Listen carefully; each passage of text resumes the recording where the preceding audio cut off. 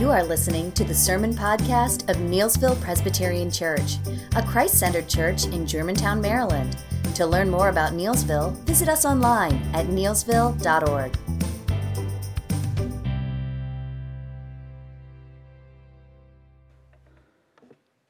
So now we return to our series in Colossians, and I know that you've been memorizing Colossians 1, 10 through 15, right, since this 4-week hiatus, like I have.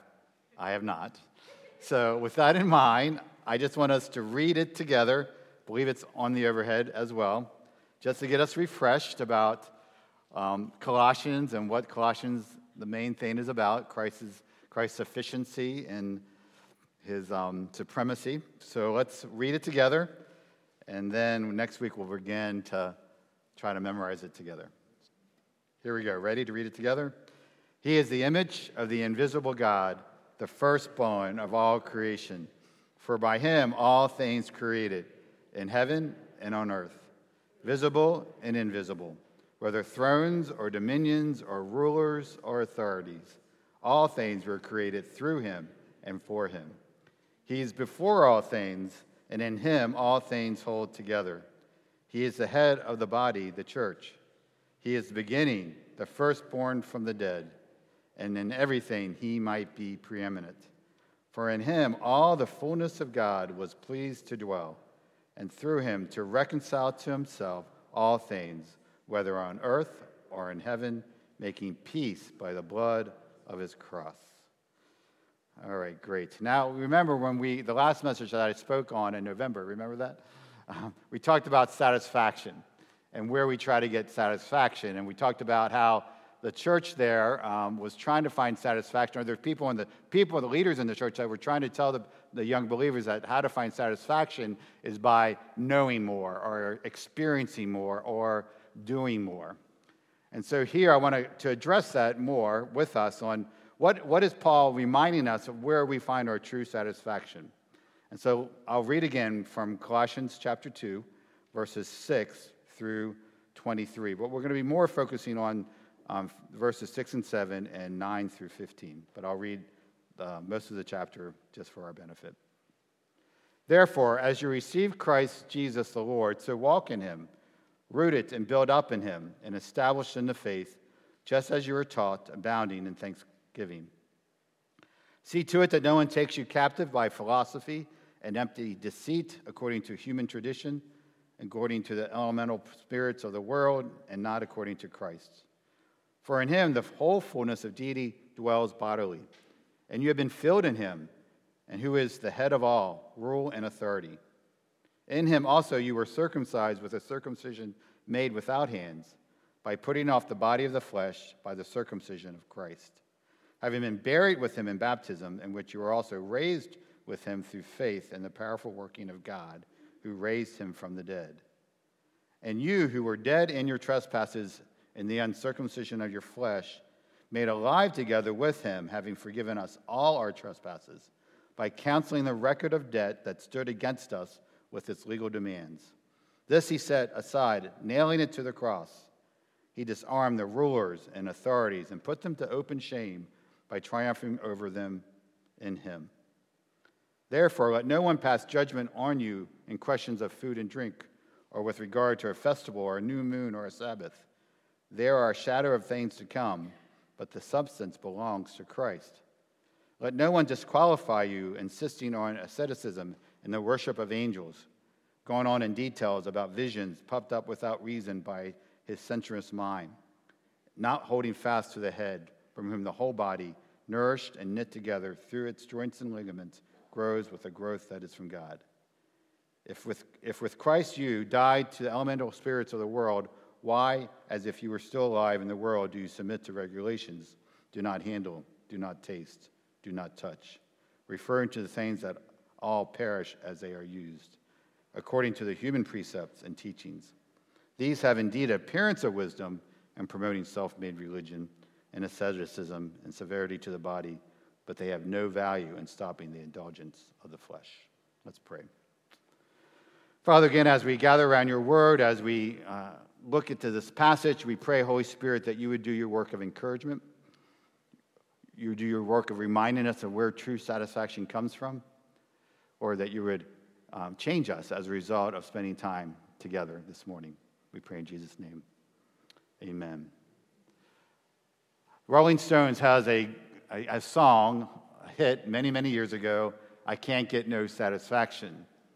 And some of the lyrics is this: I can't get no satisfaction. I can't get no satisfaction because I try, and I try, and I try, and I try, and I can't get no. I think Rolling Stones are hitting at something for all of us. Yeah, they were probably looking for satisfaction in things maybe that we have never experienced and are trying to get satisfaction in. Maybe some of us had tried to get satisfaction in ways that he has been, how they were trying to get satisfaction. But we all try to find satisfaction in many ways. Or we try to find our contentment in other things other than Jesus. God has designed us to long for something, to long for him. So often in our journey in this world, we often try to find this longing, get this longing met in so many other things. It could be our work. It could be our spouses. It could be other impertinent relationships, our children. It could be in our performance, how well we do or don't do. We can find contentment in how we exercise or how we look or what we eat. We can find satisfaction in how well our sports teams do. I was 1 for 2 last yesterday. Colts, that's what mattered most. Today, Eagles, what matters most to me. But there's a wealth of things that compete for our satisfaction. So for the Christian, for us, what brings true satisfaction? Now, we learned months ago, and Paul has reminded us here, that satisfaction doesn't come by knowing more, experiencing more, or by doing more. So what does bring us true satisfaction if these things do not? Well, verses 6 and 7 and 9 through 12 help us in that. Paul reminds us here in these verses that in our union with Jesus Christ, every spiritual need is fully met. Possessing Jesus, we possess all for our spiritual life. There's no need to turn to knowing more, secret knowledge, or experiencing more, or doing more, and being satisfied in life. See, the person and work of Jesus Christ, Paul is emphasizing here, satisfies our need for completeness, satisfies our need for authority, satisfies our need for spiritual life, for forgiveness, for holiness, for cleansing, for renewal, for reconciliation, for our sin debt to be canceled, for freedom, and for power over Satan and his demons. See, Paul is emphasizing again to them and to us that as Jesus is head, that he is God, and reminds us he is the source of life and authority for all that exists, and that he is sovereign over all of it. And he's reminding us in this passage that Christ is thoroughly sufficient for us. I want us to focus on some implications of this truth. That because of who Jesus is, that he's fully God and fully man, that he lived in this life perfectly and died and rose again, that has meaning for us to find our longing, find our contentment and satisfaction in him. And the first implication is that we are spiritually clean, verses 11 and 12. Paul talks about this circumcision that was done. Circumcision in the Old Testament believers, the fathers would circumcise their son after, I think, in 7 days. And this was a sign of dedication. This was a sign of consecration. This is saying, I'm going to present my son holy through the act of circumcision, made him holy, made him acceptable, made him set apart. And so Paul is bringing back to that mind and saying, no, what Jesus has done for us in his life and his death has made us clean. We who were once corrupted, we who were once dirty, God has made us now pure and clean through Christ. We are made right with Christ. Through faith in Christ, we are made clean and acceptable to God. Not only are we, through the symbol of circumcision, made clean through the work of Christ, we share in the experience of Christ's own death and resurrection. It says that we've been buried with him. What does that mean? Well, we share in his death. What does that mean? It means this, that the judgment that fell on Christ, and in him, those who are his died too. See, this old nature, the old regenerated man, has been judged, fully condemned, and sentenced. Yet in Christ, he is raised to a new life. But for the one in Christ, there is now no more condemnation. For the link between sin and death has been broken. For the Christian, death is not as a biological fact, but as the wages of sin is over. Sharing in Christ's death does not exempt us from the death of our mortal bodies. But it does deliver us from any liability to receive the wages of sin. See, in Christ's death, we share in the finished work of his atonement, which means that there's no condemnation, no judgment, and no separation for us because it was all placed in Christ, and we have died with him there. But not only have we share in his death, it says that we've been raised with him. Now, this is an amazing truth. By the power of God, Christ was raised from the dead. And he says that we share with that. We are raised with him. That Christians share in this, his mighty act. So at our conversion, we are raised with Christ. We now have a new life in the Spirit. And through faith in Christ, we have resurrection power. Paul, again, is reminding us that we have all we need in Jesus Christ. We do not need to look to other things to satisfy us to live this Christian life, because in Christ's life, death, and resurrection, we have been satisfied. You right now, because you're in Christ, has this resurrected power living and residing in you. You don't need to look for this power in anything else other than Christ and this new nature, new life that he's given you. As I said in the past, I ran this super Spartan race. And after that race, I was filthy dirty because we had to kind of climb one of the obstacles where we had to barbed wire obstacle. You had to crawl under it, and there's rocks and hills you had to go through. I had a white shirt on. I don't know why I wore a white shirt.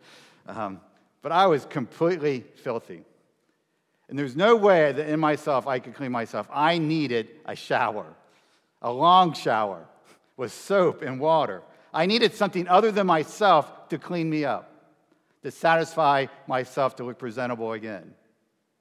Well, think of it in that way.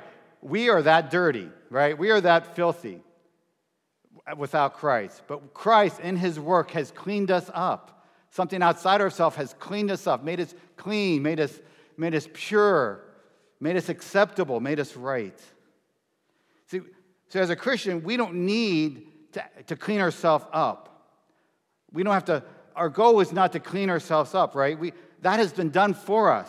He satisfies our need to be holy and to clean. We don't have to live in fear of God's judgment and condemnation if we fail at sometimes. I have someone I meet with on a regular basis. One of her things that she struggles with is that am I acceptable to God? If I do this, will God love me anymore? If I don't do that, will God accept me? She has a fear of condemnation and judgment on Christ. And every time I need to remind her, no, fix your eyes on Jesus. Because of Jesus, you do not need to fear condemnation. You don't need to fear judgment. He took that for us on the cross. He's made us clean. He's made us acceptable. Jesus sees you today and me today as clean, as acceptable, not corrupted, but pure. Another implication that we see in verses 13 and 14, not only has he cleaned us up, we see that our sins are forgiven. We were dead in our sins, but God made us alive in Christ, which means now we are forgiven. God being made alive involved in forgiveness of everything that has once alienated us from God. Past, present, future sins have been dealt with through Christ. In fact, God's grace is a root principle of our forgiveness. And we see that clearly in verse 14, where Paul reminds us that by canceling the record of debt that stood against us with its legal demands, this he set aside, nailing it to the cross. Jesus wipes out the law. And what I mean here, that he abolishes the law as a means of being acceptable to God. The law no longer is going to define us in our relationship with God, because we could not measure up. You see, there was an indictment against us. We have failed to keep God's law. God requires us to keep it perfectly. We could not. Jesus did. So there was an indictment against it, but there's also a bond of indebtedness. We can never pay back our sin debt. We're not that good to ever do that. But God, through Christ, blotted that out. And the law no longer stands against us. Not only that, it has been taken away. It's been nailed to the cross. This indictment, this bond of indebtedness has been removed permanently. Its claims against us can never again alienate us from God for those who are in Christ. In fact, some theologians suggest that there's an ancient custom where hanging over the heads of any executed person was a copy of the charge on which he was condemned. So if you were condemned as a murderer would be above your head. When Jesus was crucified, the superscription nailed to his cross contained the words what? King of the Jews. Paul now boldly ignores the real superscription and imagines the law as nailed above the cross. Meaning this, that Jesus suffered and died in order to satisfy in our stead the indictment which was against us and has thus set it aside, or better yet, has crucified it. See, the law has been crucified. So over our head is not the law, but Christ. See, we no longer have to live in fear of our sin disqualifying us from his love. We no longer live in guilt or shame over past or present sin. We don't need to live as we owe something to God. See, God has satisfied our debt. He pleaded guilty on our behalf due to our sins. You are spiritually clean. You are eternally forgiven in Christ. And we also see another implication in verse 15. Because of Jesus, we have victory over the sources of evil. Verse 15 says this: He disarmed the rulers and authorities and put them to open shame by triumphing over them in him. You see, we were powerless to defeat our enemy Satan and all his cohorts. But in Christ, God has given us a victory to have power over our enemies, spiritual enemies. See, Paul says, Jesus has disarmed, stripped away the evil powers and authorities, and made a public spectacle of them, or better said, a public disgrace of them. There's a picture quite familiar in the Roman world, is that of a triumphal general leading a parade of victory. The conquering general, riding in the front of his chariot, leads his troops through the streets of the entire city. And behind him, as the general is in front, behind him are trails of his spoil, of vanquished kings, officers, and soldiers. Now picture Christ in this picture. He is the conquering general. The powers and authorities are the vanquished enemy Satan and his demons, displayed as spoils of battle before the entire universe. You see, to the casual observer, the cross appears to be only an instrument of death, the symbol of Christ's defeat. And yet Paul represents it as Christ's chariot of victory. What does that mean for us? Because Christ has satisfied our need to have our enemy conquered, defeated, Satan conquered, we now have the power to fight sin. Because you have died with Christ, because you're raised with Christ, because you're made clean and you're forgiven, you now have the power through the work of the Spirit to fight temptation. We do not have to give in to envy, to lust, to greed. We can actually put others before ourselves because Christ has satisfied our need to have a victor. And he is our victor, and he helps us to live out our Christian life in ways that we might not think we could. So with that in mind, the implications of what Christ has done for us, that we are clean, we are forgiven, and we have victory over our enemies. Paul, I want to draw us back to verse 6, where he says, "Therefore, as you receive Jesus the Lord, so walk in him." How did believers receive Christ as Lord? By faith. Paul is saying, how you were brought into a relationship with God by faith, continue to walk in that relation by faith. As you receive Jesus as Lord, walk and work in his work as sufficient for your salvation, walk according to that belief. As you are saved through the work of the Spirit, walk by the Spirit. As you saw your need and saw your sin in need of a Savior and Lord, continue in that way. Christian life continues as it begins, by faith and repentance in Jesus Christ. We continue our communion with him. See, we're not converted or even made holy by gaining knowledge or attaining another experience or following a set of rules. No, we are made holy accepted by accepting what Christ has done for us as a free gift that he gives us. And as we continue to walk by faith, as we continue to rest in his work, then Paul encourages that you'll be rooted and built up in him, established in the faith, in verse 7, just as you were taught, abounding in thanksgiving. You see, our obedience is rooted in our faith in Christ. In fact, the Greek word rooted is in the perfect tense, indicating something that has happened in the past, but is at conversion, but still true today. Whereas built up and established and abounding are in the present tense, indicating an ongoing experience. As we rest in Christ, as we find satisfaction in Christ, we are maturing, we are being built up, we're being strengthened, we're overflowing with thankfulness. So as we live by faith, we find more and more satisfaction in Christ alone, and we're not dependent on other things to make us happy or complete. Our longing is truly met. See, we understand we need Jesus every day in every aspect of our lives. And the more we rest in that satisfying work of Christ, we walk in his ways. We walk in him. And we grow in being thankful people.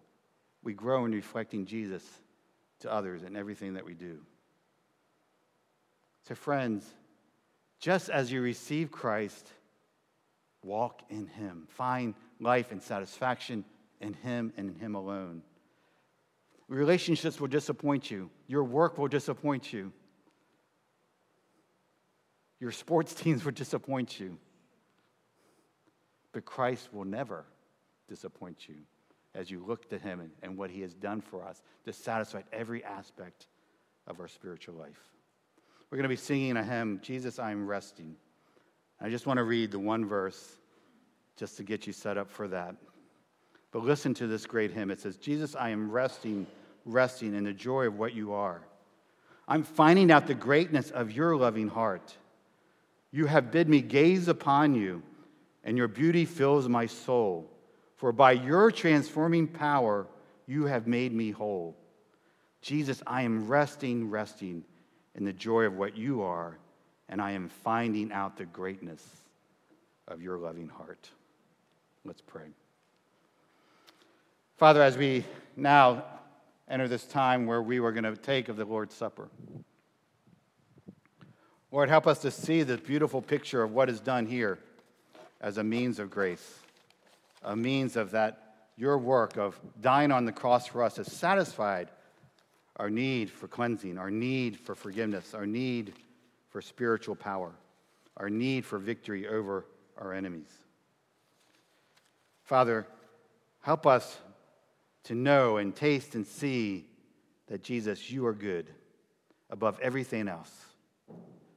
That we know that we have been completely satisfied because of the work of Christ and the person of Christ. Do that work of grace, I pray. Amen.